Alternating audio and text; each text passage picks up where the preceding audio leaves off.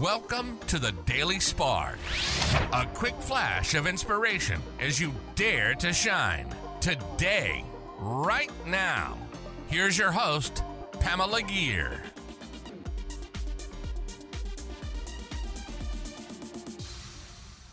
Hi there, fellow luminaries. Welcome to another episode of the Daily Spark.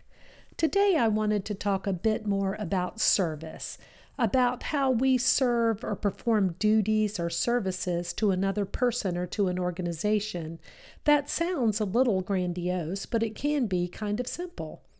A couple of years ago, I was reading a book named Get Paid for Who You Are by David Wood. And he made some excellent points about people that are ahead of you on the path who are experts. But there are people behind you on the journey who can learn from your experience, no matter where on the journey continuum you are. For example, I've been on what some would call a strict food plan for the last many months and have lost some significant amount of weight. I had pointed people towards the book I read that was by the expert, the author with her cited studies and her well-researched, well-articulated learnings on this topic. But many of the people I work with who have seen my changes, and many of my extended family members, have found that book a little bit weighty, pun intended.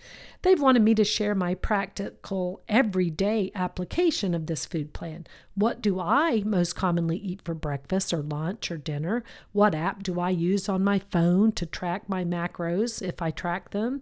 How have I modified some of the recipes in the book? What are my favorites? I can serve by being willing to share my tips, tricks, and failures, by being real, by being open. Even this can be used for good if I allow it, if I don't hide behind the expert, behind my feelings of inadequacy or perfectionism, or behind my mind screaming at me to stop this nonsense, as the mind always wants to keep us safe and isn't always interested in exploring these things.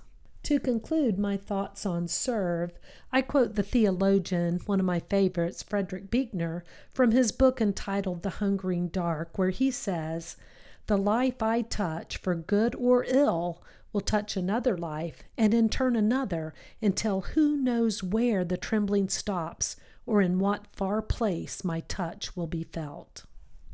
That concludes another episode of Dare to Shine Podcast Daily Spark. A quick flash of energy to inspire you to shine. Please go on over to iTunes or wherever you listen to the Dare to Shine podcast and subscribe and leave a rating. That helps other luminaries like you find this show and begin to shine.